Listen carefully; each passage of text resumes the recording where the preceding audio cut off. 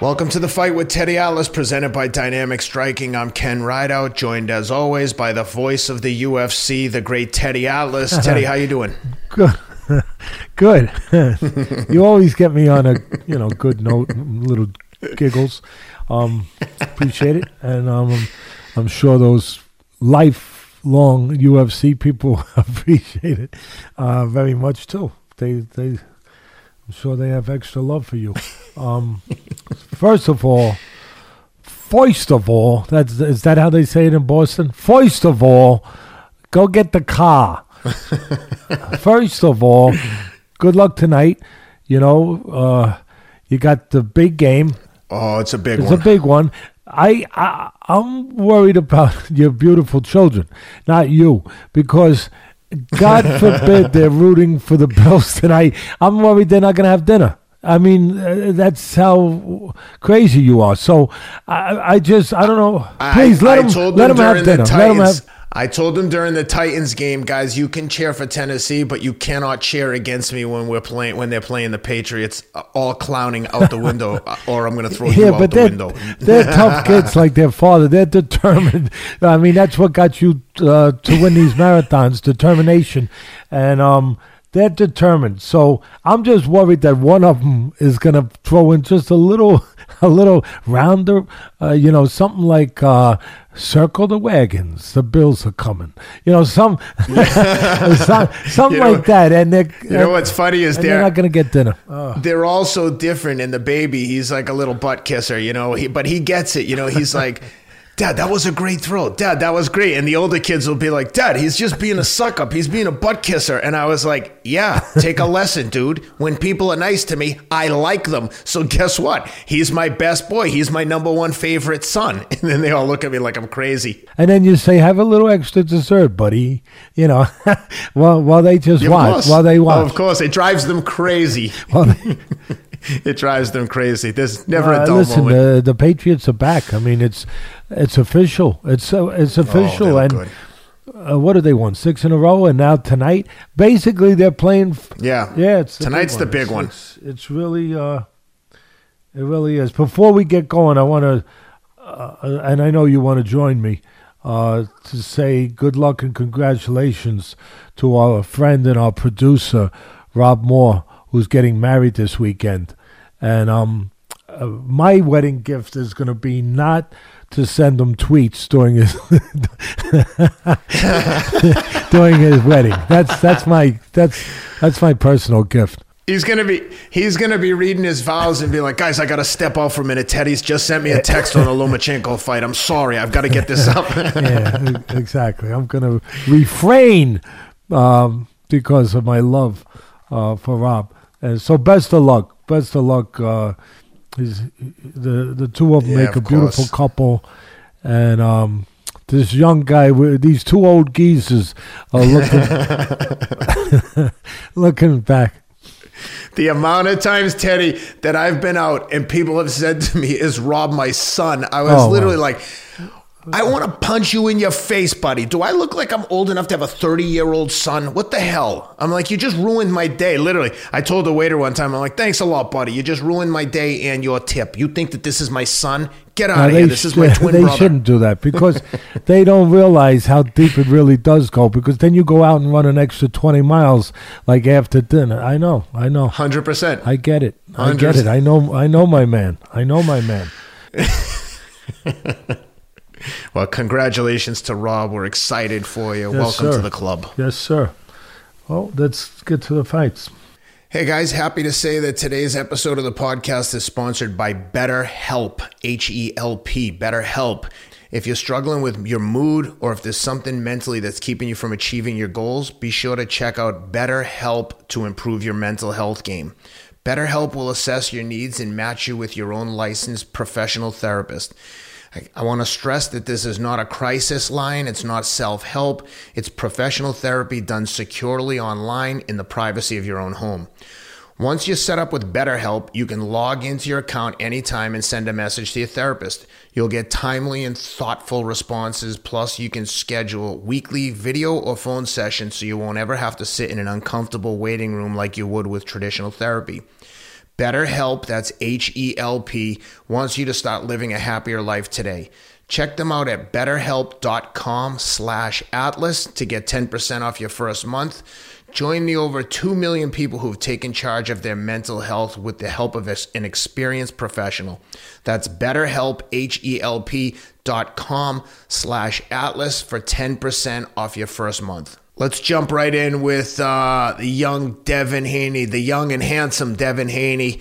He put it on Jojo Diaz. I thought he might be able to stop Jojo Diaz, but Jojo Diaz is as tough as they come. He was there all night. I thought it was a good fight, very entertaining. Like I said, Jojo Diaz never disappoints. He's as tough as you can get. You know, when they were interviewing him after the fight, you know who I couldn't help think of? Johnny Tapia. Just like when Johnny Tapia showed up, it was like Tasmanian devil. You know what you're going to get. He might not be sober, but he's coming in like a tornado. And Jojo Diaz. The poor guy was haunted. Tapia. You know, I almost get tears when I think about him. He was a great fighter, and he was haunted. The poor man. His demons just they never completely left him. If you read the book someone wrote a book about Johnny Tapia, and apologies to the author. If I had it handy, I'd show it to you. It's a short book, but oh my God, this guy had 9 lives. The things that he did and those demons, they'd control him. When he wasn't in fight camp, like he could disappear for weeks at a time on just benders, like just a crazy man. But man, he was good. When he was focused, he was as tough as it's as tough as a person can be. Yeah, I guess when you witness as a young kid, I mean, I don't know if I have every fact, but I'm close enough, unfortunately. When you witness your mother being raped and murdered in front of you as a young kid, I mean, you know, you talk about never recovering from something, and you talk about being damaged. That's as damaging as anything you could ever dream. You wouldn't want to dream it. Who would want to even think of such horrors being done to somebody in front of a child? So the kid, you know, he flew to New York once. That's why I feel the way I feel. He flew to New York with his wife, you know, obviously years ago to get me to train him. And he flew all the wife, Teresa, was his manager, Flew all the way. She was a saint. Yeah, flew all the way in to see if I would begin training him. And obviously he was already a champion. I think bantamweight. But I liked him. He had a great heart. I mean, I don't mean in a ring. Yeah. I mean, he had a great heart in a ring. No, I know what you mean. He had a good heart Sweet for people. person. He really did. He was a sweetheart. He was just, he was haunted. Anyway, God bless him. Very much so. I hope he's up there and found his peace. Yeah, I agree. So how'd you like the Diaz-Haney fight? To your point about not being able to stop Diaz, Haney's not a dynamite puncher. He's a classical boxer. I mean, he looks pretty. I mean, he does everything the way like boxing 101. He's a guy that, if he was an artist, he paints by the numbers. I mean, he does everything pretty much right. His couple of flaws is he'll drop his hands. Sometimes he'll expose himself when he throws the uppercut. And the uppercut is very sharp. He's sharp. He's a sharpshooter. And the uppercut can be very effective. And it was with a smaller Diaz leaning in a little bit. But he exposed himself. He'll drop it to throw it. He'll drop the right hand to throw it, and he'll drop his left hand as he throws it. So he gives you 2 opportunities to either fill the hole on your left side, his right side, when he drops the right hand, hit him a hook, or he gives you an opportunity on the other side to catch him when he's dropping his left hand as he drops his right hand. And it cost him a little too much time, a millisecond too long. You know, time is important in boxing and anything in life. But just a split second, instead of landing, you get caught or you miss. And when he did that, you got a chance to time him. And he got timed a couple times, just not enough. Not enough. That's what I was going to say is that's the one thing, even in the last fight with Linares, he gets touched to the point where he's been rattled a couple times. My fear for him is if I'm just looking at him as a prospect, is like if he gets hit by the wrong guy, he's not going to just be wobbled. He's going to be down. Yeah, a guy like Tank Davis maybe. But and we'll talk about that fight later. But you're right. Matter of fact, I'll take it a little further. All his fights obviously it's got to be at a good level, but all his fights at a decent level, at a good level, he always, before the night's over, he gets dinged. Before the night's over, kind of like the heavyweight from London, Dillian White. You know, he's going to be in the mix, and he's a guy that he can look good. He's a big guy. He's pretty athletic. You know, he can punch, and he'll go all night. And then before the last bell rings, he's going to get hurt. He's going to get caught something clean he don't see, and he gets hurt. And he gets hurt badly. And then he survives because it's at the end of the round, except for one night against a 40-year-old Povetkin, after he had Povetkin on the floor in their first fight, not the rematch. Yeah. He had him on the floor a couple times. And sure enough, again, before he gets through the night, he gets caught. This time he gets caught, he gets put to sleep. But that's his track record. I didn't have to wait to the Povetkin fight to know that that's the one thing that has to be corrected with that guy, is to not get caught a clean shot you don't see almost every time, unless you're in there with a guy way below your level. Okay, maybe it doesn't happen then. But otherwise, I've seen it happen with him regular. And the same thing with Haney, Ken, where they got to correct that before the night's over, they have leakage. It's like having flooding in your basement. Like, every time it rains, you get water. You don't want to get water. You don't want to find where it's coming from and clog it. And that's how I look at boxing. If I'm the trainer, that's what I'm saying. Okay, I'm going to look where the leaks come from. Because every time it rains, we get water. I don't want water. We got to correct this. So that's the one thing I say about Haney, is that there's always a moment, and you want to get rid of that moment. Now, the good news, he survives it. He doesn't have he doesn't have the Rock of Gibraltar chin, but he doesn't have a bad one, but he doesn't have the Rock of Gibraltar, but he has the heart of Gibraltar. For sure. That's what he does. That's what he does have. See, we don't lie here. We don't say, "Oh, Teddy, you should have said it." What? I didn't understand that. That's gibberish. No, I'm saying the truth. He doesn't have the Rock of Gibraltar. I'm not knocking his chin. I'm just making comparisons and relativeness to other chins. But he does have the great heart that gets him through things. And again, you had a fight where, how do I say this nicely?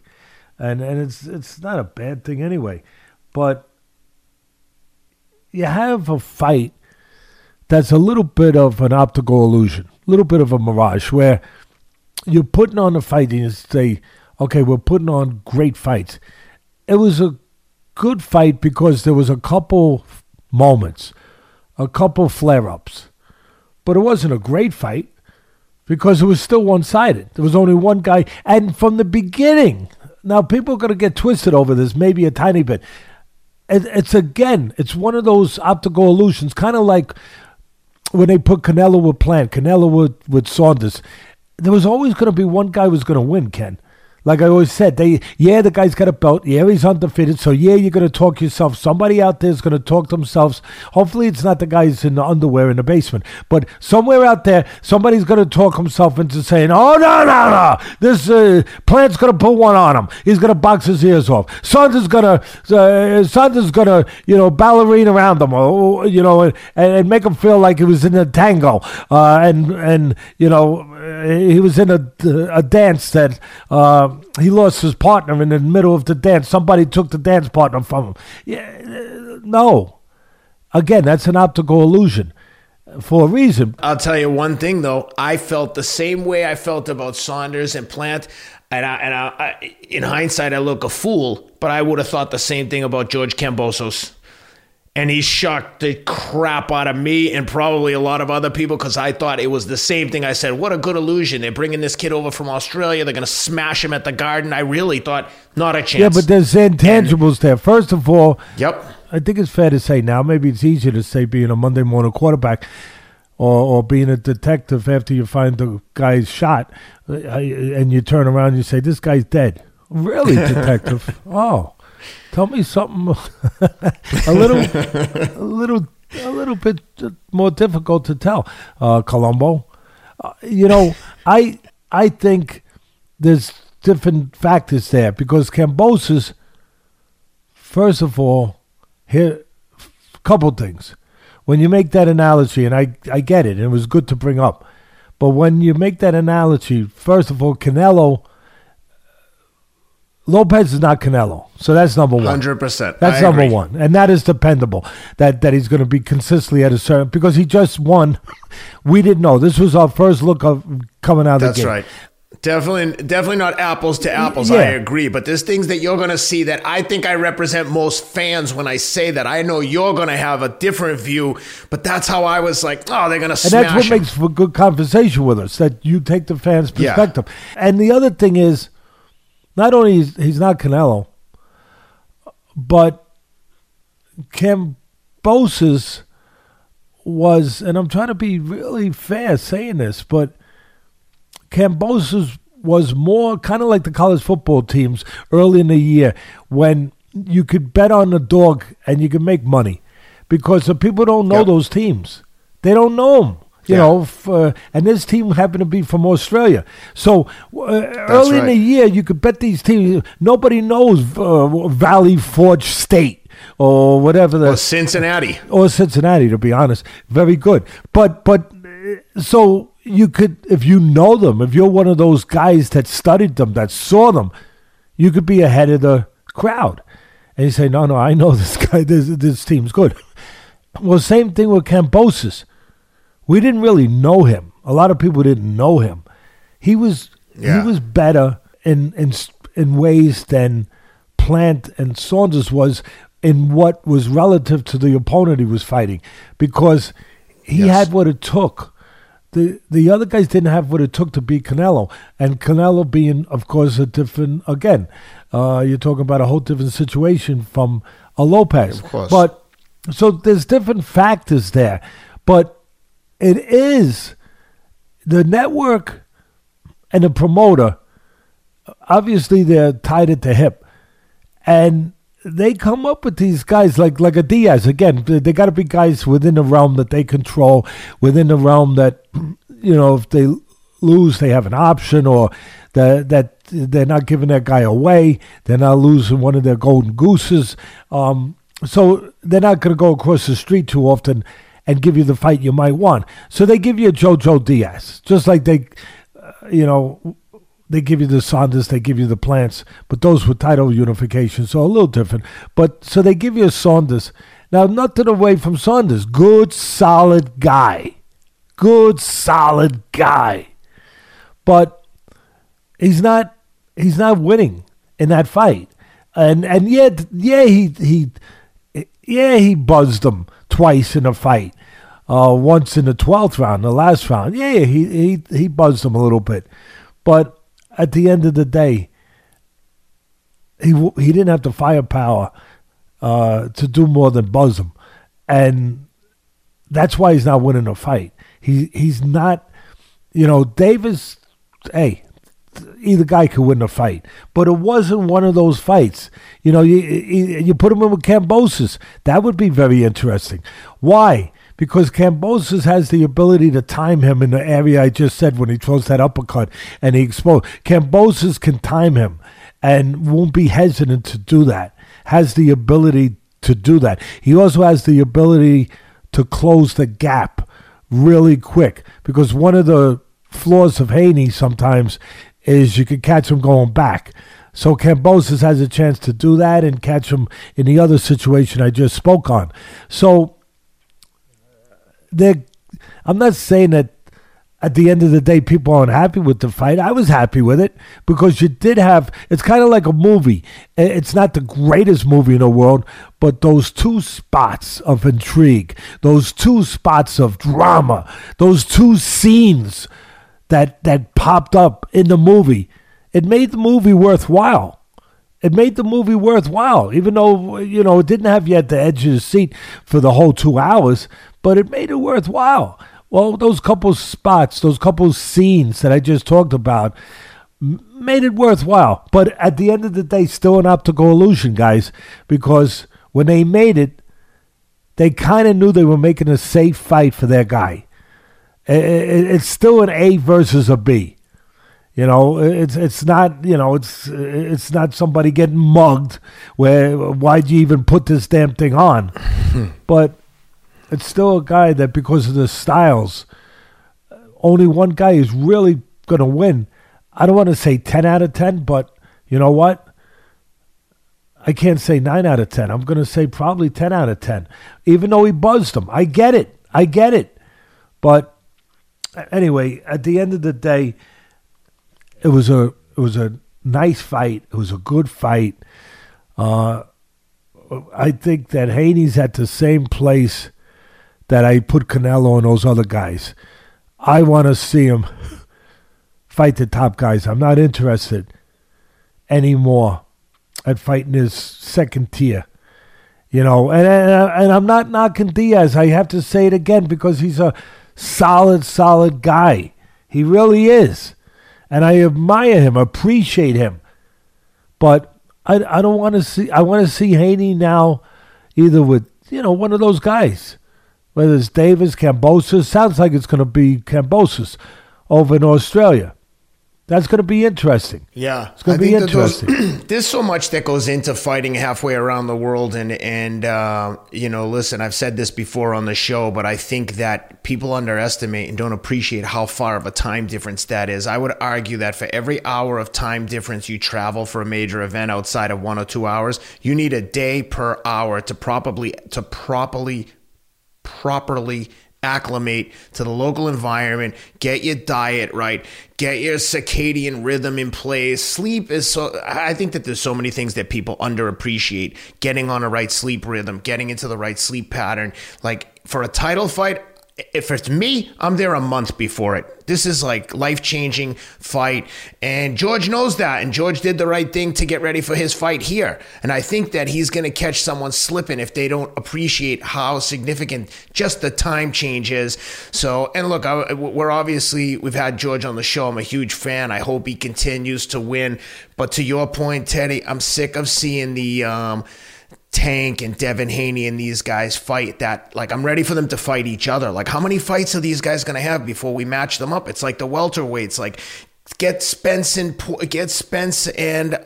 Crawford in there. Get Tank in there with Devin Haney, Ryan Garcia. Like, I don't think anyone wants to see Regis Prograis at any weight. I'm biased. I think Regis is unbelievably good. He lost a close one with Josh Taylor, but that poor guy. Like, no one wants to get in with Regis. He can't get a fight. He can't get arrested right now.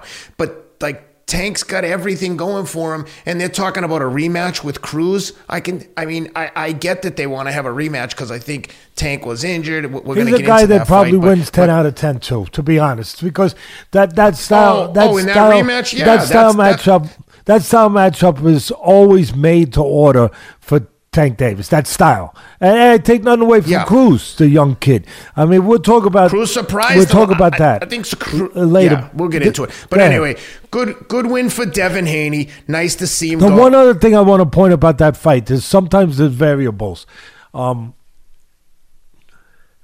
they're X factors. There was a little X factor in that fight, a little bit. I mean, you saw it, but they didn't talk about it much. Haney was late getting ready. I don't know if people noticed that on their own to understand what happened there. But Haney, Diaz was ready to go. And he was gloved. And he was warmed up. He had to sit down and wait because Haney wasn't ready. Haney was just starting to stretch. And it was probably a delay of about 20 minutes that the commentators, had to do what you're told to do by the producer. I've been in that situation where you gotta kill time, and they did, but he was, by not being ready. It changed things a little. I'm not saying that's why Diaz lost. I said he wasn't gonna win that fight. Anyway, I didn't think, but he lost the first 3 rounds. Now, again, I'm not saying this is the cause of it. It didn't help his cause that he had to get warm and then sit down and get cold again, waiting for Haney. It didn't help him get out of the gate fast. It didn't, and nobody's really going to bring that point up. But I want to bring it up because that was a little X factor. Was it a small X, not a large X? Yeah, maybe. But it's still an X. And when I was talking about earlier about Haney always gets dinged before it's over, like he did with Linares. Same thing. He got dinged. And again, he wasn't going to lose that fight either. People are going to say, Teddy, you could have knocked him out. No, because Linares isn't quite decent punch. He dropped Lomachenko. I get it. But he's not a hydrogen bomb puncher. He's not that guy. And he's not a great finisher. He hits you a single shot and then reload. So all those things are factors in there. At the end of the day, to finish up on the analysis of the fight, Diaz's speed wasn't going to match Haney's. So he needed his experience, which he used. I give him credit. And he needed timing. And as long as he was going to go tit for tat, like you punched and I punched, he was going to come in second, he being Diaz. What he had to do to catch Haney the right way was to punch with him. Not after him. I mean, that's what happens when you got a guy who's that much faster. And that's the one thing he didn't do enough of. And that's one of the reasons he came in, second. He had success to the body in spots and catching Haney going back. He should have done more of that because that's one of the places you can catch Haney. He'll pull back sometimes, and you can sometimes go with him and, time him. Again, timing. So as far as for the people out there, the purists that wanted that breakdown, and if your man was Diaz, that's what your man came up short in those areas. And at the end of the day, as I started this, the styles were always going to favor, because styles make fights, they were always going to favor and talent and determination and will. But the style was always going to favor Haney. Let's talk about Tank Davis now with Isaac Cruz. I thought that I was quite frankly surprised at the toughness that Cruz had. Like, again, I didn't know much about him. I expected Tank to knock him right out. Oh, I got to say one more thing. I'm sorry. Sure. Go ahead. Diaz had one trick, guys, that made it interesting, and that's why he buzzed. That's why he buzzed Haney with the left hand from the southpaw position, where Pacquiao used to be good at this, where he slips over to his right, so he gets your eyes to think something's coming from there. Boom. And then he throws the left hand at the right time as he slips to his right. That allowed him to buzz, to catch Haney clean. And that's what allowed him to get him into that little bit of distress, if you will. Yep. So let's talk Tank Davis and Cruz. Like I said, I expected Tank to destroy this guy, for better or worse, right or wrong. It's just what I've come to expect from the opponents they get from it. It was a last-minute replacement. They pick his opponents perfectly. He beat him only 115, 113, I think, on all three judges' scorecards, if I'm not mistaken. I apologize for not knowing because there were so many fights, and I think that's what it was. Nevertheless, man, Tank Davis brings out the celebrities. Magic Johnson, Paul Pierce, the great Celtics, Kevin Garnett. I mean, he had the friggin' whole community there. I mean, the people show up for Tank Davis. You know, they go to baseball games for teams that have home run hitters. That's it. They're gonna go. They're gonna go before they're gonna go to see a one-hit pitch game, and that's beautiful too. To see a guy good enough to disarm a batter with his changeup and his with his hitting corners. But at the end of the day, you give them a team that's gonna put the ball over the fence. That's where they're going, and Davis is that team. He's gonna put the ball, or he has a chance to put the ball over the fence. Yeah, and he was throwing big shots, but I mean, credit to Cruz. My God, he had a great defense. It looked like Tank hurt his, I think his left hand somewhere during the fight. Probably, I saw you tweeted it out, which made me recognize that maybe he caught him on the elbows or caught him on the head, but hurt his hand, and it was definitely affected Tank. He couldn't close the show. He got the 15-13 decision, but I was really impressed with Cruz. But I thought that Tank, had he not been hurt, might have been able to get him out of there. But it was just interesting to me, to the point of what we're talking about the best guys fighting each other. Floyd's calling out, like telling the reporter before the interview, like, oh, this could be a good rematch. Yeah, of course it would. You already beat the guy, and Tank's like the kind of guy who probably gets him out of there the next time. Like, no one wants that. But the thing is, he keeps selling out arenas and wait a minute, Ken, you're 100%.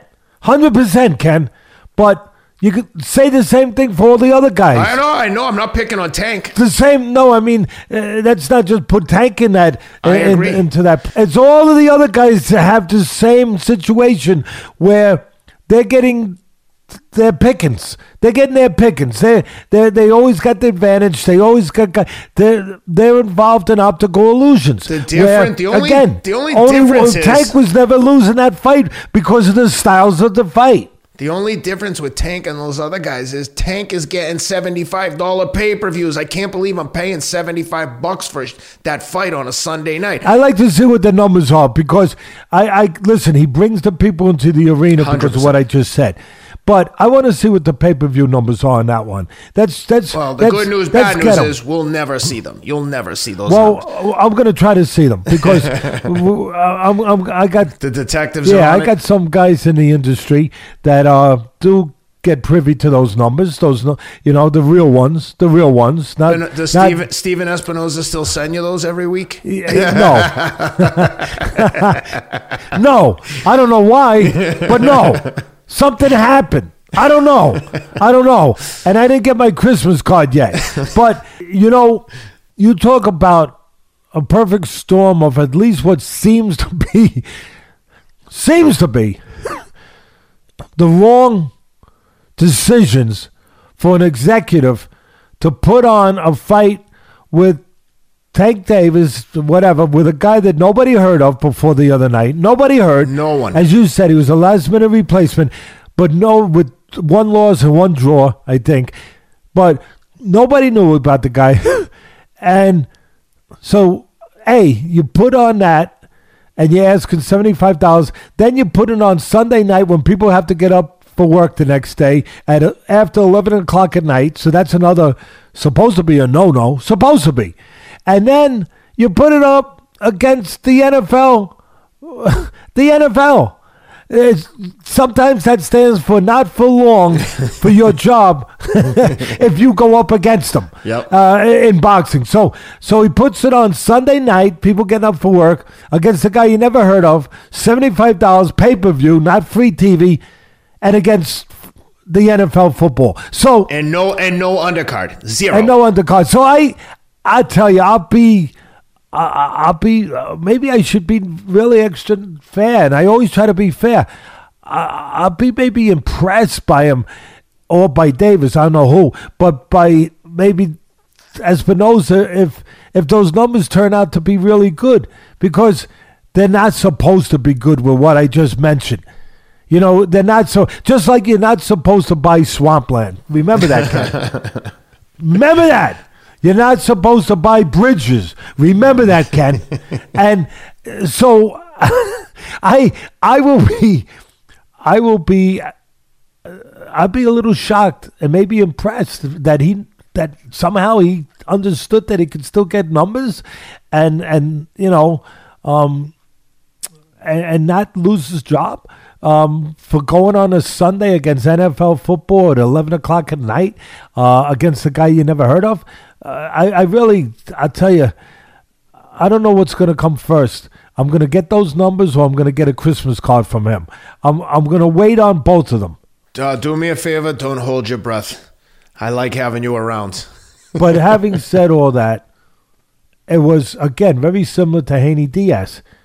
It was a good fight, but there was only one guy winning that fight. But before you go, one thing I wanted to add about Haney, and I'm sorry, but did you find it, and I know you did because we talked about it, interesting that the promoter walked out the A side of the fight? Well, I tweeted it though, Ken. Yes, that's right. Ken, that's right. Ken, if you... I mean, really, you're not used to seeing the referees have a debrief with the coaches of one of the teams in the Super Bowl for 15 minutes before the game starts, or having a cup of coffee, and then they escort the team out onto the field like, let's get them, Patriots, let's go. No, I mean, I tweeted out that when you saw you kind of know who the house fighter is, I think. And who the protected fighter, or whatever way you want to call it, but the guy who they want to win. I think you kind of know it when you see the promoter walking out with him.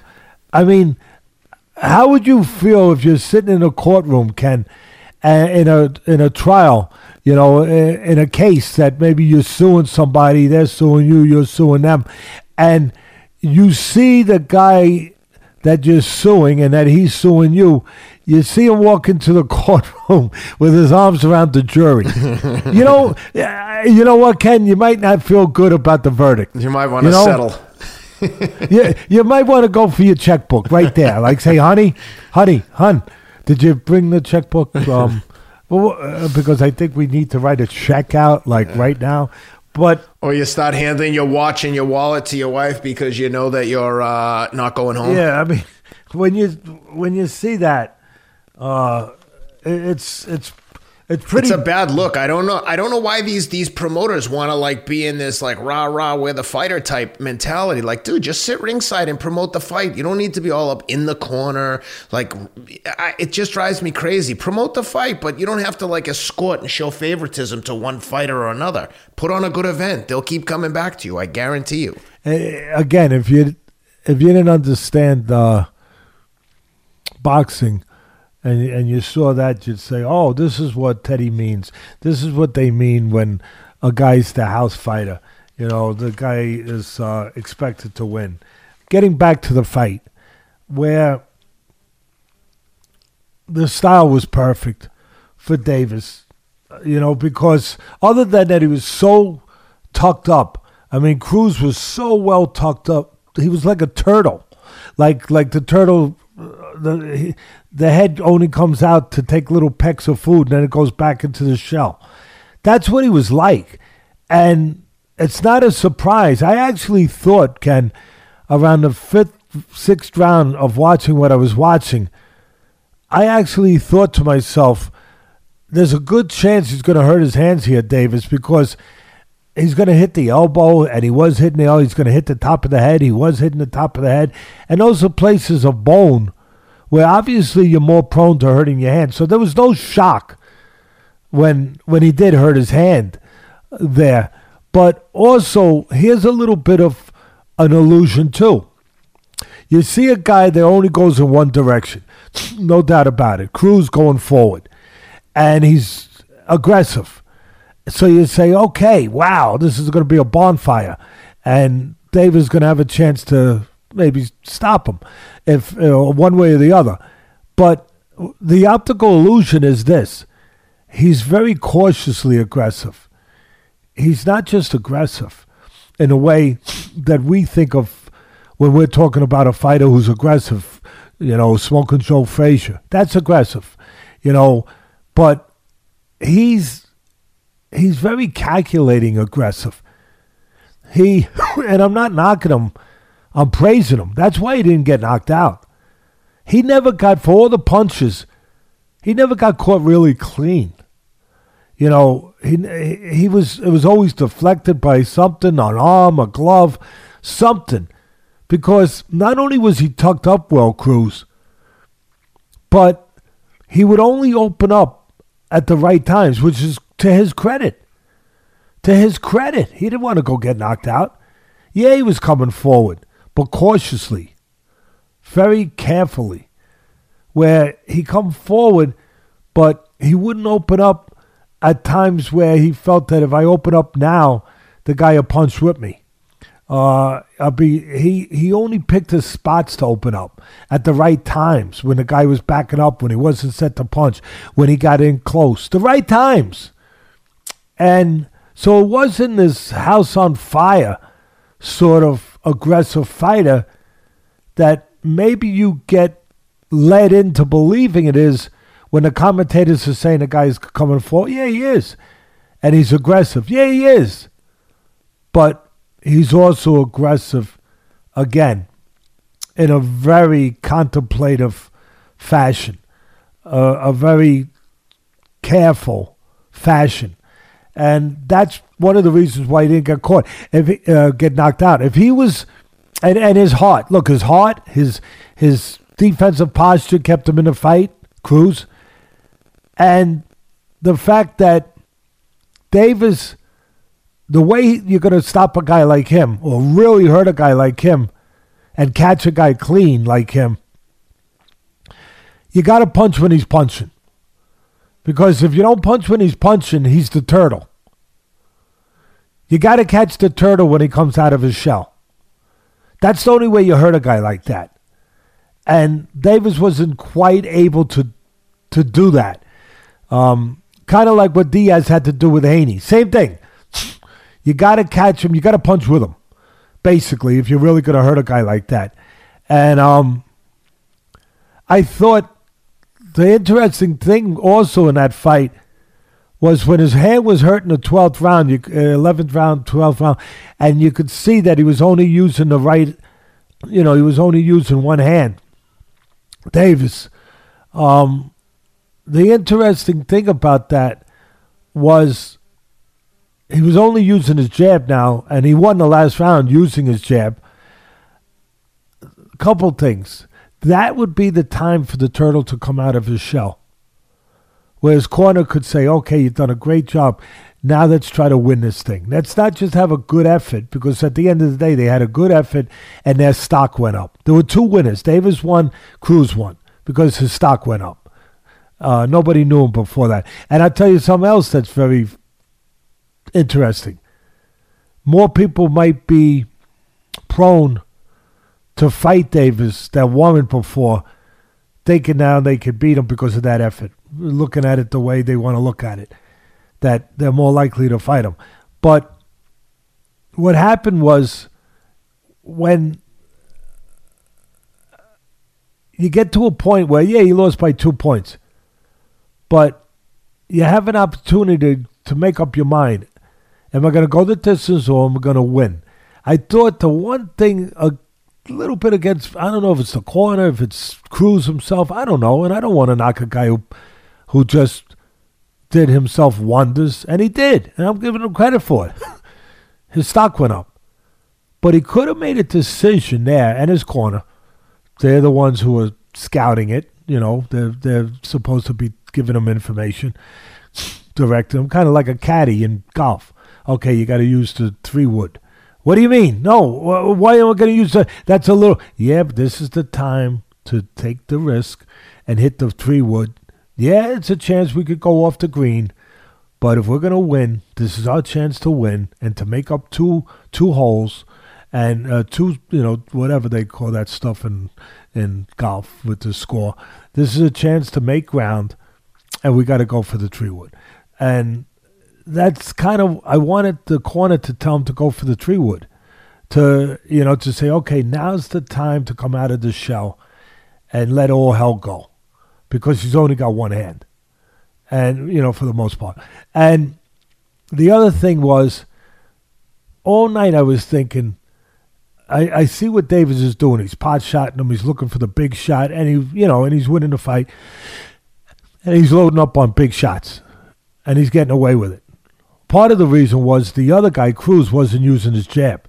He was pressing without a jab. If he was using a jab, it would have been more difficult for Davis to have fought that way. He would have had to worry about bugs on the windshield. He would have been distracted. He would have been bothered by the jab, and he couldn't just sit in the pocket and look for big shots. The jab would have chased him out of the pocket.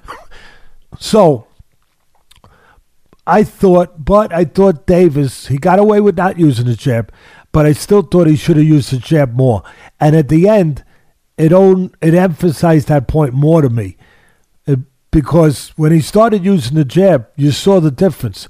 And if he used that jab more earlier in the fight to set up the power shots, it would have served him well. It would have served him well. But he had to be forced to use it only when the other hand was hurt, which is why he used the jab finally. But I thought he should have used it earlier. It would have helped him. But he won the fight. The other guy, as I said, he won too, because now he's known. Now he's going to get a payday. I'm happy for him. That's beautiful. It seems he looked like a little kid, He looks like a little kid, Cruz, in there. So I was very, very happy for him. And Davis, the flaws in Davis. Another thing that made me laugh a little bit was the commentator said, "Well, tonight he showed he's more than a puncher." Well, if you've been listening to this show, Ken, you knew that a long time ago. Because even in Barrios' fight, I said, hey, anyone who thinks Davis is just a puncher, they don't know what they don't know. They really don't. He's a really good boxer. He's got the skills of a boxer. He's a terrific counterpuncher. He's a complete package fighter. He's not just a walk-in, seek and destroy guy. And so to hear them saying, "Oh, now we know he can box," no, I don't know. Maybe you got to listen over here a little more, because we always understood that he knew how to box, and that he had the full package of skills and technique.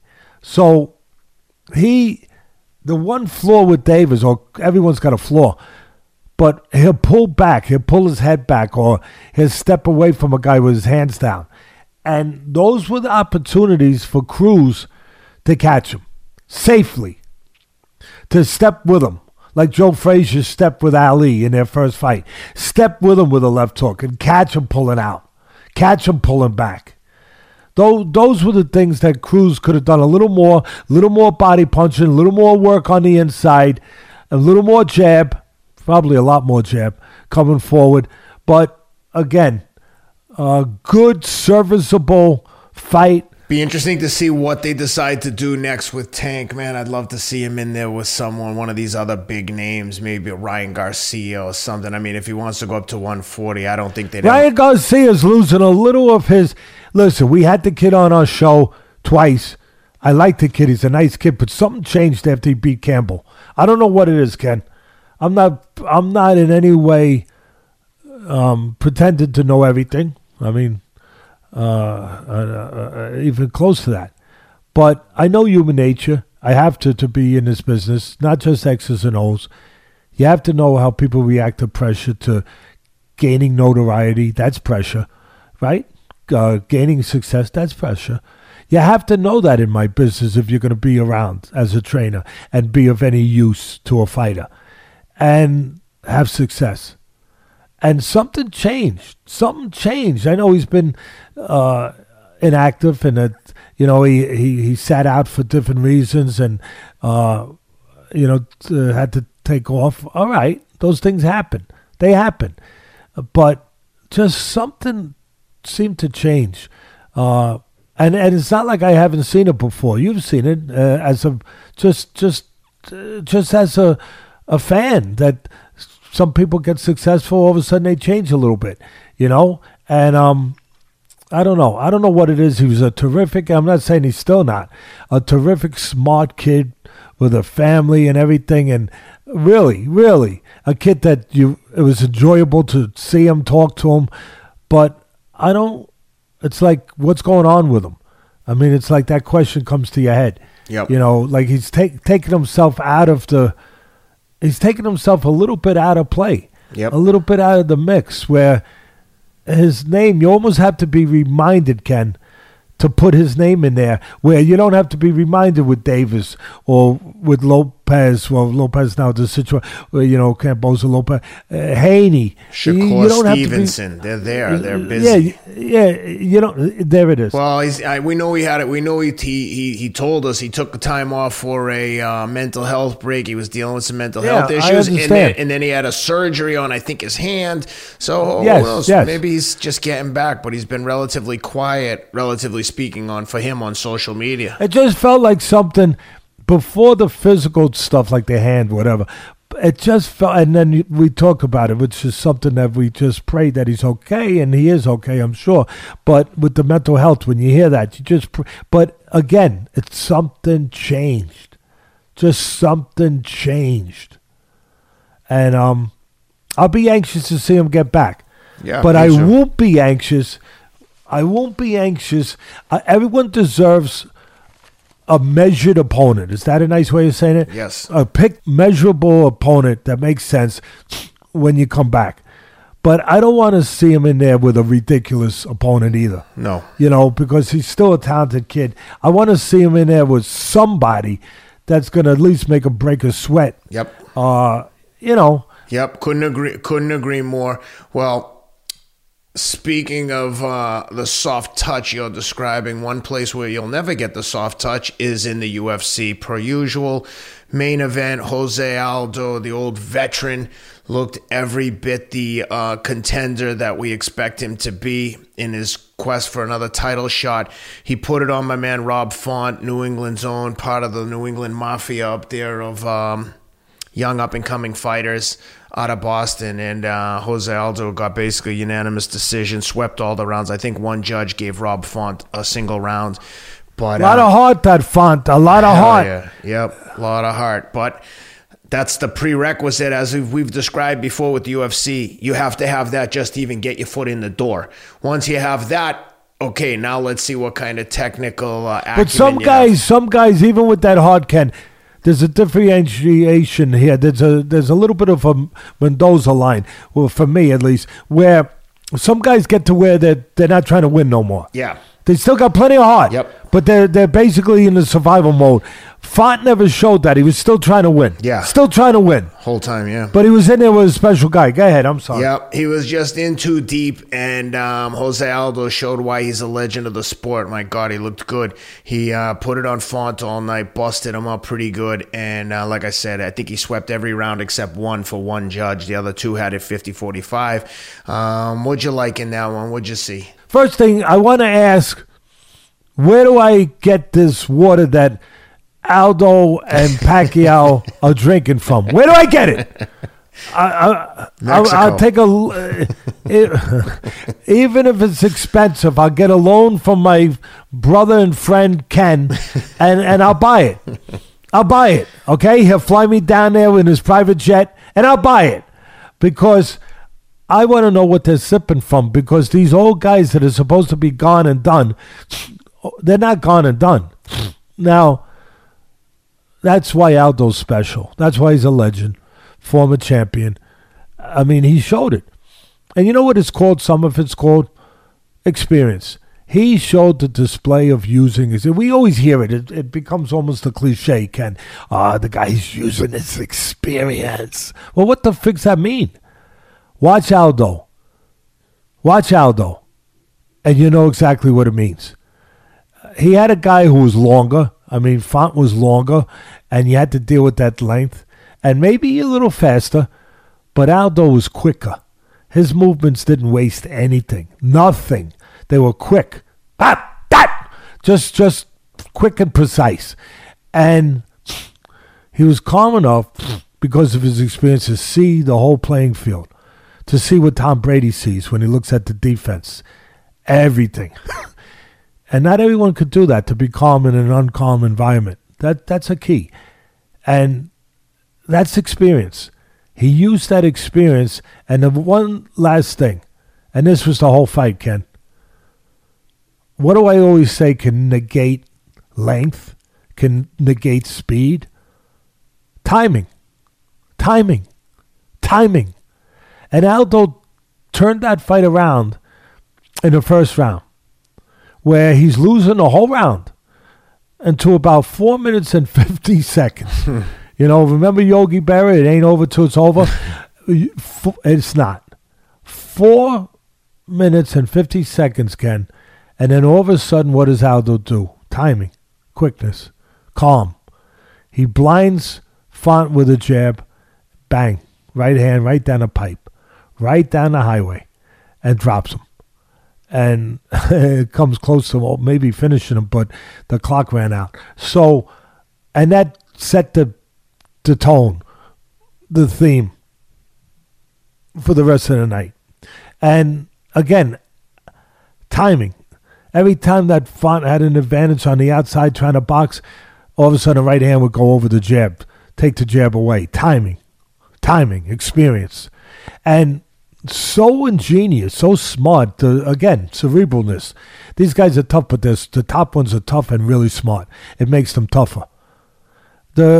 Where he looked like his gas tank. It looked like the gauge on the gas tank was going a little towards E in the fifth round, Ken. You see that? Yep. It looked like it was going with Aldo. He's older. He's got a lot of miles on the odometer.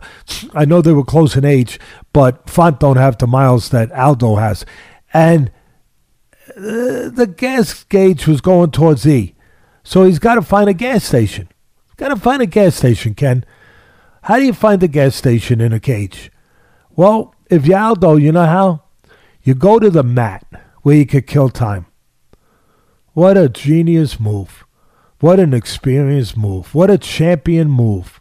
He goes to the mat to find a gas station, to be able to slow the pace down, rest a little bit, not give an advantage to the other guy, because he's so well-rounded, so dimensional, so good, so complete. I guess you got the idea that I like him a lot.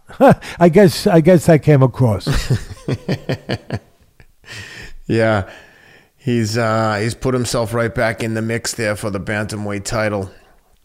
The one thing I want to add in, the commentators who are great in UFC always, the ones in the post fight, not the live fight, I heard them say that the difference in the fight was power. Okay, I get it. The power of Aldo, where he could drop him, or he could hurt him and take control of the fight. But I would differ with them, or maybe the word's not differ. Maybe it's just define it. Maybe define it a little bit more, where I would call it that it wasn't so much the power like he's a Mike Tyson puncher, where one punch can turn it around, even though it did change it. It did change it. So I understand saying power. But for me, with Aldo, it was more the timing where he could catch a guy that clean, where the guy don't see the punch. Because when you catch a guy that clean, right on the button, and they don't see it, your power's going to be magnified. It's going to be enhanced. And it's going to make you look like, Mike Tyson puncher. Even if you're not quite a Mike Tyson puncher. But it's going to make you look that way because you're landing clean and you're landing with punches the guy don't see. And it gives more effect, more bang for the dollar, more power in that way.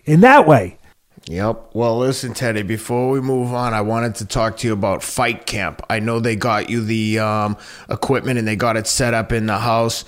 I'm assuming you've been down there putting the work in on the new bag. And for those that don't know, Fight Camp is a great gift for the holidays. The whole family can use it. Fight Camp brings the best workout in the world into your home, and it makes it fun. Learn to box and kickbox from home with access to world-class programs programming, elite trainers, premium equipment, and smart technology that turns your workout into an interactive experience. They've got thousands of classes. They've got everything from 20 minutes to 2 hours, full body workouts. You get the full package. You get Fight Camp comes with all the gear you need, from gloves, freestanding punching bag, wraps for your hands, smart punch trackers, and it takes less space than you think. If you have enough room to do a push-up, you have enough room for the Fight Camp. Like I said, it's great for the whole family. Go to joinfightcamp.com/Atlas, ATLAS, to get an additional pair of boxing gloves for free and save over $200. Go to joinfightcamp.com/Atlas. Again, joinfightcamp.com/Atlas. Lots of supply chain issues out there. Not with Fight Camp. They got stuff in stock ready to go. Teddy, how you been enjoying it? Now, you know the thing about it, I've been enjoying it a lot, but what I appreciate about it the most, you have a trainer. You actually, you hit the peg. You can be the guy that's a CEO in a company, a teacher, a guy that does labor work, a guy that just takes care of his kids, a guy that, but he needs to work out, and he needs to feel good, and he needs to know that he's doing it right. Well, Fight Camp. Fight Camp, because guess what? I'm retired, baby. I'm retired. I ain't coming over your house to watch you hit the bed. I don't think so. And I don't know. There's plenty of good guys out there, so maybe you find someone else. That's not going to stop people from sending me DMs with videos of themselves hitting the bag to pass along to you. You know all those videos I send you every day? Yeah, that pile over there. Yeah, I'm gonna get to it. Yeah, but again, that's the thing, the magnificence of that. It really is. That's what makes that something that I will recommend. I won't recommend anything unless I believe in it, unless I think it's got something to it, a merit to it, a worth to it. And it does. It does. For that simple reason, you have a coach. Accountability. Yeah, accountability, that you're not just slapping the crap out of the bag, that you're hitting it properly, the way it should be hit, where you're getting the most out of it. So yep. It's a good product. And I'll end it with this. Guys, please, exercise like your life depends on it, because it does. What you do with your body is how it dictates the length and duration of your life. I mean, take care of yourself, please. It's the only thing that you have full control over in your life is your fitness, your mental and physical health. The mental one's harder to take charge of at times, but your physical health is at your discretion. Exercise like your life depends on it, because it does. You can affect your own mortality rate by exercising. There isn't a drug in the world that can do for you what exercising can do for you. Anyway, Fight Camp. Join fightcamp.com. Teddy, speaking of health, let's talk about, I hate to keep coming back to Teofimo Lopez, but he just won't leave it alone. His doctor came out, and he's in the news last week talking about he's lucky to be alive. He had some respiratory problem. You notice that story's died down a little bit, hasn't it? Yep. It hasn't really taken on a life. Nope. It came out, boom. But it's died down. It's you don't hear about. But go ahead, finish. I'm sorry. No, that's it. He's just in the news. His doctor said he's lucky he didn't die in the fight. I mean, looking at his face after the fight, I'd say, yeah, I guess he is pretty lucky. But apparently he had some respiratory illness. I don't know exactly what it was. Some of these things, you just kind of tune them out. If you're that sick, don't take the fight. But, after the fact, it's easy to, say, oh, I shouldn't have taken the fight because of X, Y, Z. But you did. You took the fight, and sometimes some things are just better left unsaid. Just move it along. Pick up the pieces, regroup. Enough with the stories about this was wrong and that was wrong. It's unfortunate, but if you think you have an ailment that's going to impact the fight, don't take the fight. Either that or take the fight and go to your grave with your excuses, because it ain't going to change anything. You're not going to win the court of public opinion with these stories, regardless of what they are. Just curious what your thoughts were there. Listen, it's more complicated in a way that obviously you want to believe the legitimacy of it, but you don't know what to believe and how much of it to believe. You want to believe it. I come from a background, my father was a doctor, and doctors took an oath. And they're going to tell the truth. They're going to look out for your well-being. And it's, it's kind of like putting your hand on a Bible before you testify. You're bound by that oath to look out for somebody and to tell things that are obviously accurate within the realm of what you know to be accurate. So you don't want to go and, especially for me, you don't want to discount or in any way, you hate to question the reliability of a doctor, is what I'm trying to say. But there are doctors that are better than others, that are more competent, but still, the basis, the crux of it, just the fundamentals of a doctor, being a doctor. He tells you you're sick, you want to say, okay, I'm sick. All right, now what? But there are different, like fighters, there's different levels of doctors, and the first thing in this world we live in, you think, okay, doctor says it, I respect it. Then when you get a little further down the road with it, you start saying, especially when it's something that's serious, you start saying, well, all right, who's the doctor? Where does he come from? Is there an affiliation with the camp, with the fighter? Oh, we're suspicious as people, and you don't want to be suspicious with a doctor. But at the same time, we are human. We are alive, as you're talking about, and that means our senses are there. And you're wondering a little bit. You're just saying, okay, why was he in the ring then? You brought up a beautiful point. Can't get more simple, but it can't get more accurate and important. And, just to the point. Yeah, why are you in the ring? What? All right. Things happen. But, so that's the first thing. Okay, so something was there. But when you make a statement that he could have died, that's a big statement. And then all of a sudden you don't hear much about it again. All right. Thank God he's okay. That's the first thing. Thank God he's okay. Thank God he's okay. But, how do you unravel this thing? Really, maybe you don't. You just move on, like you said. But, and listen, we cover everything with a microscope, right? Name of the show, Microscope. So, is it, I hate to even say this, but we say things others don't say. Is it an excuse a little bit? I mean, is it along the lines, again, it's a doctor telling you, so you don't want to think that. You really don't. But is it along the lines of, like, the father, the things he was saying after the fight, that he won 10 out of 12 rounds and that they were booing the decision when they weren't booing the decision. The hometown fans of Lopez in New York were actually booing his words when he said he won 10 rounds. They were booing him. They were being honest, even though they're hometown fans. They were being honest people. I mean, and then Lopez's father saying he's the only guy who could sell out the Garden. Well, it wasn't a Garden; it was the theater. It's a little smaller, maybe 5,000 compared to 22,000 or whatever the capacities are, but something along those lines.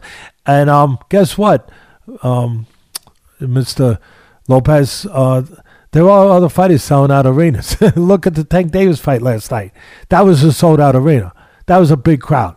You think people aren't coming out anymore? He said, because this is unbelievable. He sold out because of COVID. Nobody sold. Have you watched a football game recently and seen 100,000 college kids? I mean, watch the Michigan game at the end of Ohio State. 111,000 people all stormed the field on top of each other. Biggest God. I think it was one of the biggest crowds ever. Mr. Lopez, you got to get out more. I mean, at the end of the day, you got to get out. And by the way, Mr. Lopez, you realize you're fighting in the theater attached to Madison Square Garden. It's basically you sold out one area of a gigantic stadium. Like, you didn't sell out Madison Square Garden. The theater is a far cry. It's like in the old days. It's like the old days when they put you in a big theater, but they knew it wasn't going to be a sellout, so they pulled the curtain across the theater. Half the stadium's cut off, exactly. And you had half.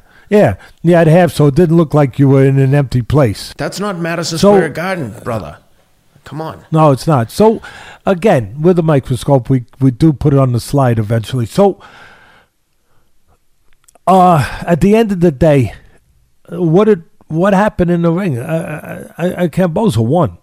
And here's the thing. Maybe this is the most important part of it, Ken. With all of that and the respect I have for doctors, everything, and that, but you still have to ask questions. Never at one moment. You tell me if you agree or don't agree, but because I really want to hear from you. But at the end of the night, I never saw one moment that Lopez looked under distress or looked distressed to me, like he was in trouble because of something cardiovascular-wise, lung-wise, chest-wise, breathing-wise. I know that he's asthmatic, but we have a lot of great athletes that are asthmatic. They know how to deal with it. They deal. And I know he was breathing an inhaler after the fight. So I'm on it. It's not like I'm skipping stuff. I get it. But during the fight, whether it was early or late, at the end of the 12 rounds, I never saw him under duress. As I said, I never saw him distressed that I was like, oh my God, something looks wrong. Did you see anything like that, Ken? I didn't see anything to suggest that he looked under duress or out of shape or had lacked fitness whatsoever. So those are the things that have to, that old saying, sometimes it does come to the eye test a little bit. It doesn't mean something underneath can't be going on. I understand that.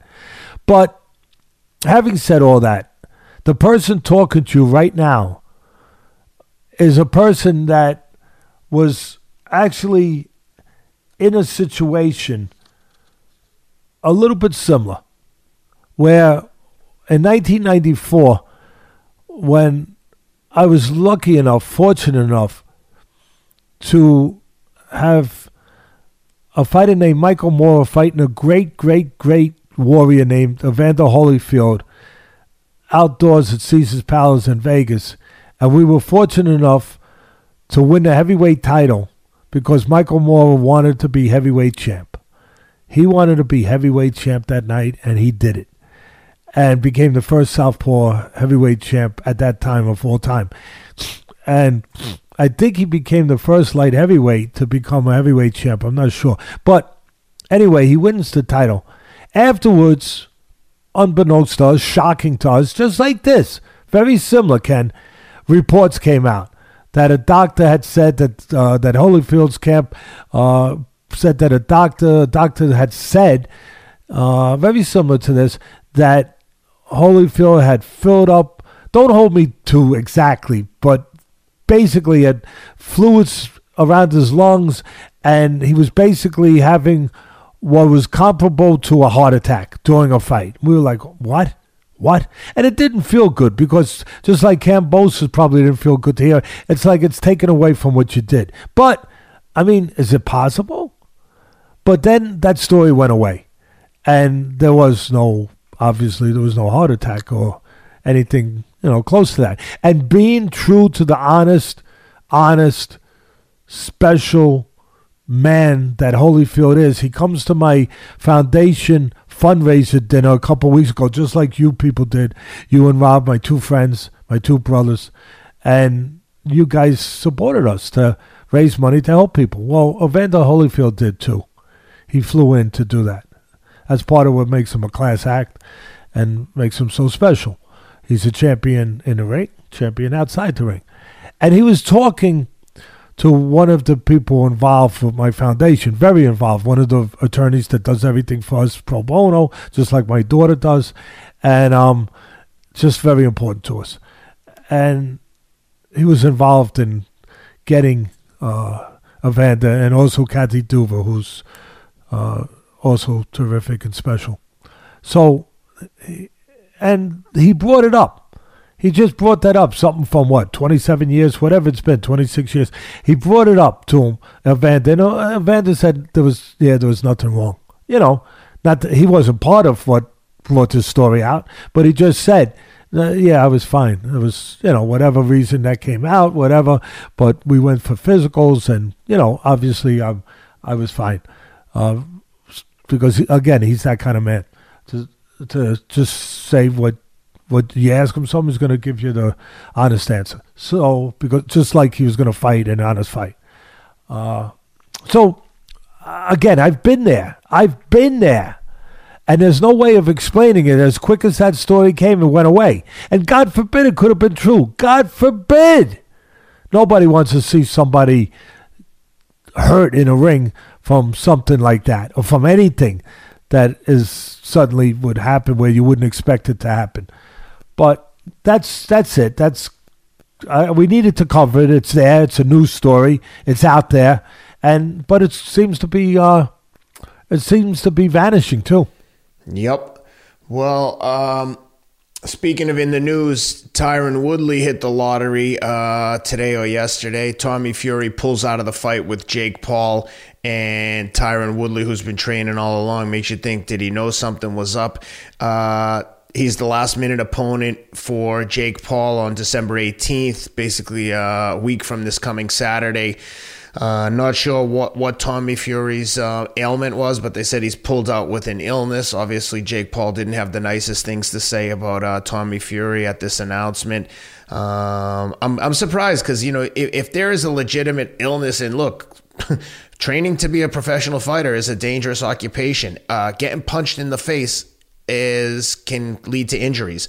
So who knows? If he had a real injury, all I would say is, typically when you have a real injury, you're like, hey, here's my real injury. Here's my arm in a cast, broken. Here's my nose, busted in half. But not just, hey, yeah, guys, I'm out, I'm sick. And maybe he has posted that the rationale or the illness, but I haven't seen it yet. And Tyron Woodley getting another crack at the title, at least the title of, top YouTuber or whatever they're calling it. But Jake Paul's giving him a $500,000 bonus if he can knock him out. Meaning Tyron knocked Jake Paul out. So that'll be an interesting fight on December 18th. I'm actually looking forward to seeing it. In other words, if Woodley can land the right hand, because if he's going to score a knockout, the one thing Woodley, of course, professional fighter, former champion, terrific human being from everything I could see at least. And, a real fighter, but not a boxer. But if he was to pull a knockout, it would be with the right hand. Yep. Not with the left hand, because he punches good with the right hand. But finish up. Yeah, well, that's it. I guess he's been in camp and he's going to get another shot at Jake Paul. And quite honestly, I'm here for it. I'm looking forward to it. I find these fights. I wasn't a big fan initially, but I'm starting to get more into these novelty fights, and I'm looking forward to seeing this one. What do you think? The funny thing is, the first thing I got to say is that I thought Fury had a good chance to win, only because I like Paul. I told you that. I respect that he respects the sport, and he's done everything to, he's taken advantage of an opportunity to make money. Hey, that's America, right? That's the American way. What's wrong? What the frick's wrong with that? Okay? You haters out there, what's wrong with that? Is he destroying the boxing sport? No, boxing is still boxing. It's two separate things here that we're talking about. This is entertainment. This is different. But he is getting in there. He's risking himself. He's fighting. He's picking his opponents well. Mayweather picked his opponents well. I know Mayweather is one of the great fighters. I know. But still, you didn't knock him for being smart and making money and picking opponents. Did you? No. So I don't know that you should knock Paul either. And again, he's respecting my sport, our sport, the sport. He's training right. He got a trainer to teach him. He's doing it the right way. The first thing that comes to my mind when you tell me about the rematch, does that mean that if Woodley wins, he gets to remove the tattoo of Paul? I don't know about that, but that would... Well, I want to know about that, Ken. Yeah. These are the details I want to know. I'm assuming... We're not talking about standard boxing, right? Yeah. The entertainment's part of it. There's part of... I want to know, did he ever get the tattoo? Did he ever get the tattoo? He did. Let me shut my fax machine off. Just so you know. This is Teddy Atlas, the caveman, coming to you with Ken right out, my partner, Rob Moore, my producer. I am the caveman. I do have a fax machine. I'm going to shut it off. He did get a tattoo on his middle finger. I believe it says, "I love Jake Paul," and I would imagine that... does he get to remove it? Or does he get to... put up the middle finger? What does he get I think both. to do? Okay. So then he would probably want to keep the tattoo on until he did that. So, and the other thing is, that's if he wins. Now, if he loses, what does he have to do? Does he have to put a tattoo of Jake's brother up and say, "I love the Woodley brothers"? The Paul brothers? The Paul brothers? Yeah. I don't know. I mean, does he have to... those are things that I want to know. Those are little extra things I want to know. And does he say? Does he put a tattoo maybe with it that also says that I like MMA, but I love YouTubing more. I mean, I want to know, Ken. Is this contractual? Yeah. Is this in small print, large print? I think they're finalizing everything, I would imagine, today, since I think it was just announced last night that Fury was out. But I will tell you that my friend Jesse Itzler was down in Puerto Rico and bumped into some of Jake Paul's people, and he went and saw them spar. Now, look, Jesse's not a boxing analyst, but he said that when he was there, that he was in there with sparring. They watched them spar, and he said he was with me at the Paul Woodley fight with Dustin. So he's a fight fan, and he said, look, the guys who Jake Paul was sparring with, I don't know how good they were, he said, but they were landing shots and they were putting it on him pretty good. So Jake Paul's clearly in there with guys that are better than him. He said that the guys, it was aggressive. He said, I was actually... Well, I give him a credit. Like I said, there's a reason why I say what I say. He's doing it the right way. He's really training. Yeah. He's respecting the sport, and he's trying to do it the right way, and he is doing it the right way. So, all seriousness now, if he's going to have it, first of all, he got a little older. He's not getting younger, Woodley. He's what, 40s, right? Is he in? In that context, I think. Let me check. So while you're checking, I'll just go on. So he's older guy that's obviously was past his prime in the UFC. He had lost, most of his last fights. And but he's a former champion. He's a good right-hand puncher. 39 years old. All right, 39. So he's not getting younger. I don't know how prepared he's going to be for this fight because he's taking it on quick notice. I don't know. But what I do know is if there's going to be a different result, and I'm going to make it real to the point and simple, he has to be busier. He has to move his hands more. He doesn't move his hands enough, and he hasn't in his last few fights in the UFC, and definitely didn't against Paul in the first fight. He didn't move his hands enough to win the fight. Unless he lands that big right hand. But even to land the right hand, you got to move the left hand to set it up. You got to move your hands. The more you throw, the more vulnerable you are, but the more likely you are of landing something. If you don't throw, well, you're less likely to land. That's something you have to land. And I'll finish it with this. If he's in shape, he could be a little better this time. Why, Teddy? Why? I hear you. Because he realized from his first effort in the boxing ring, not in the cage, in the boxing ring, a new realm, a new neighborhood for him. He realized that he didn't throw enough.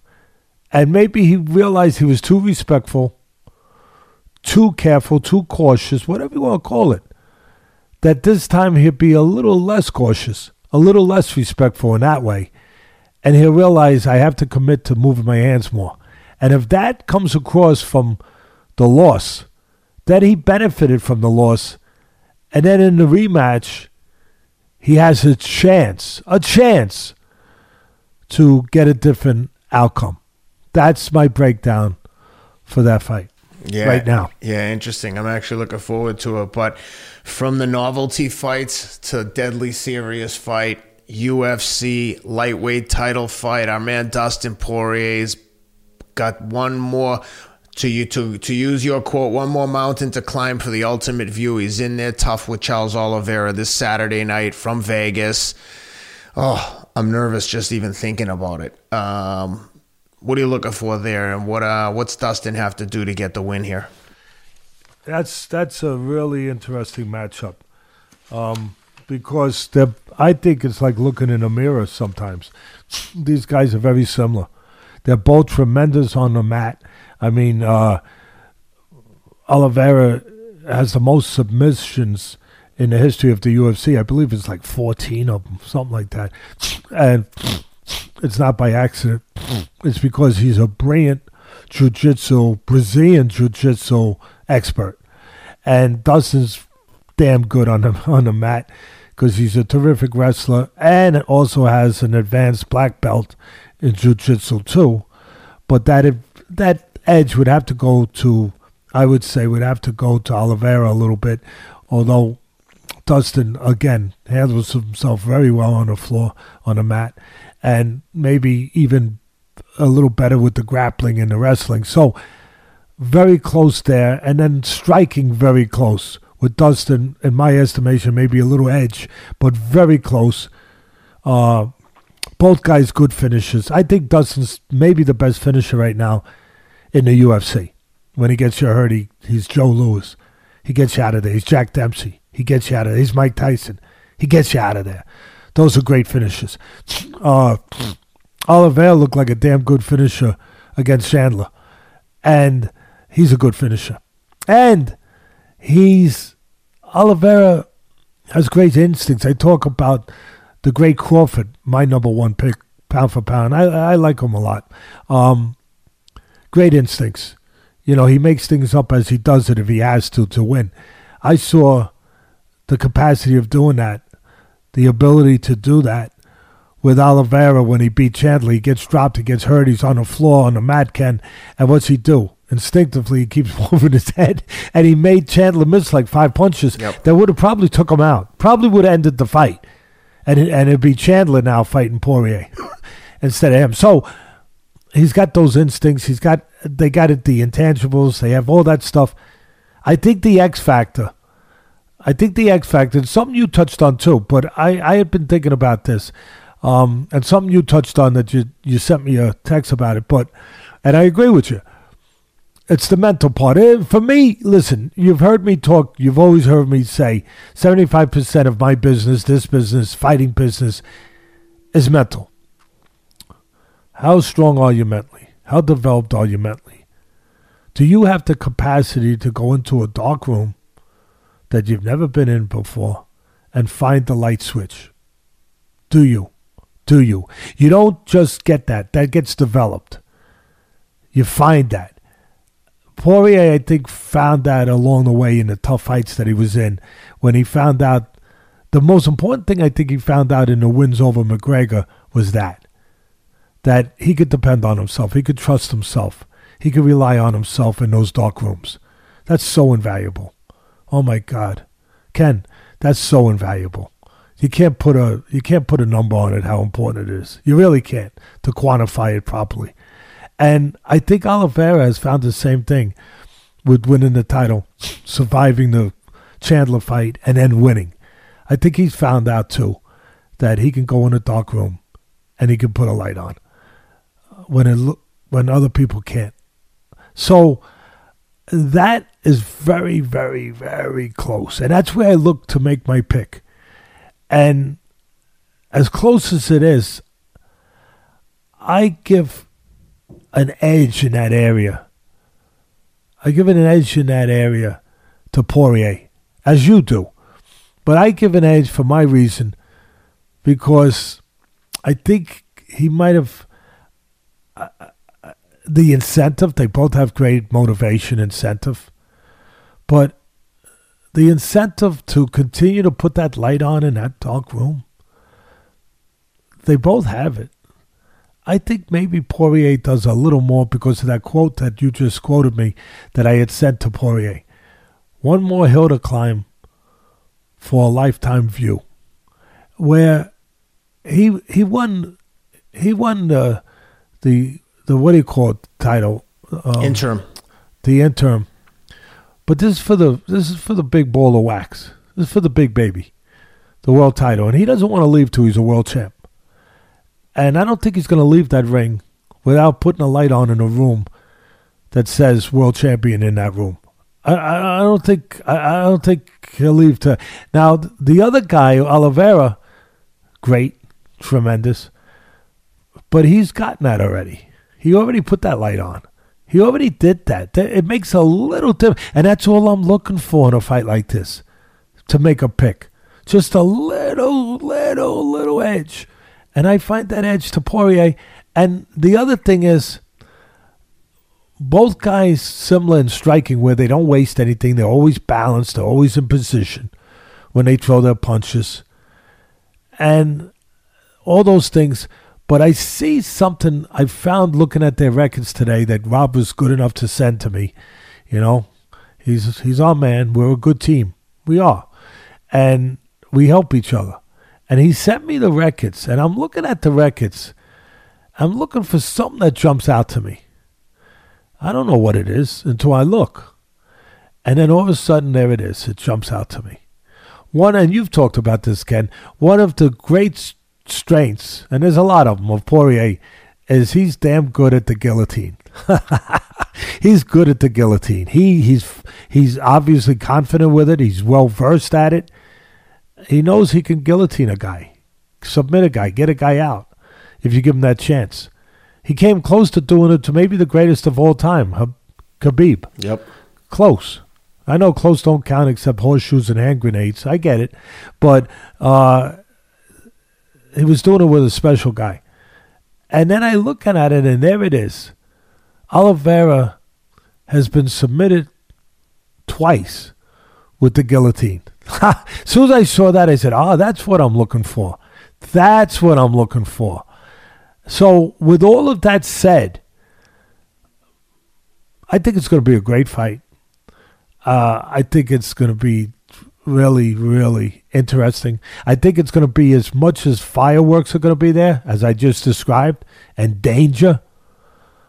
I think that there's going to be a little bit of chess because these guys are so similar, and so good at what they freaking do.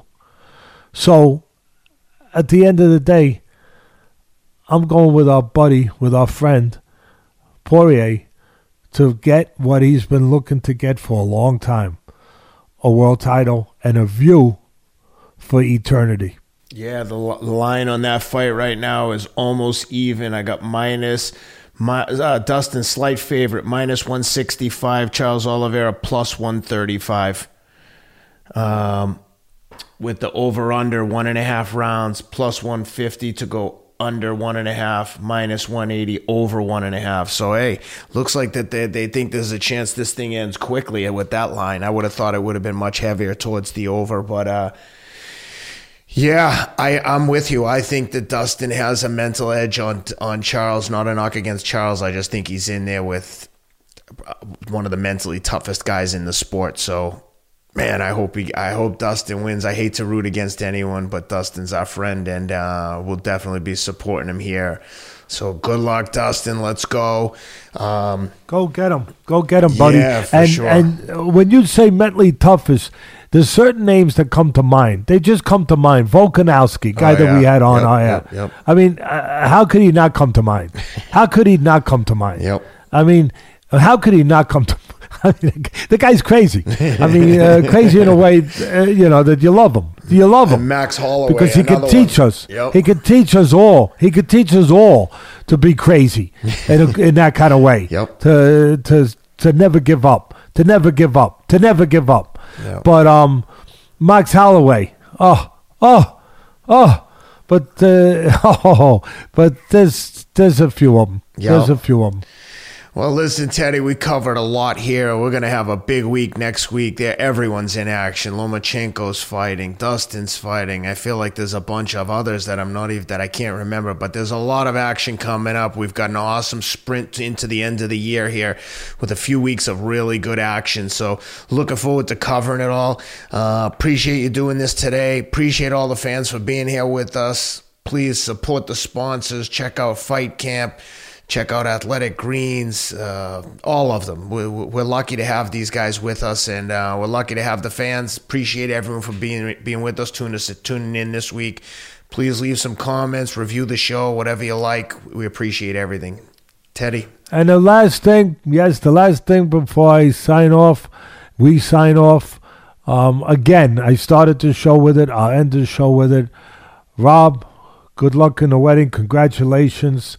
The two of you make a great couple and have a great wedding and 100 years of happiness. That's it. Thanks, guys. Be back next week.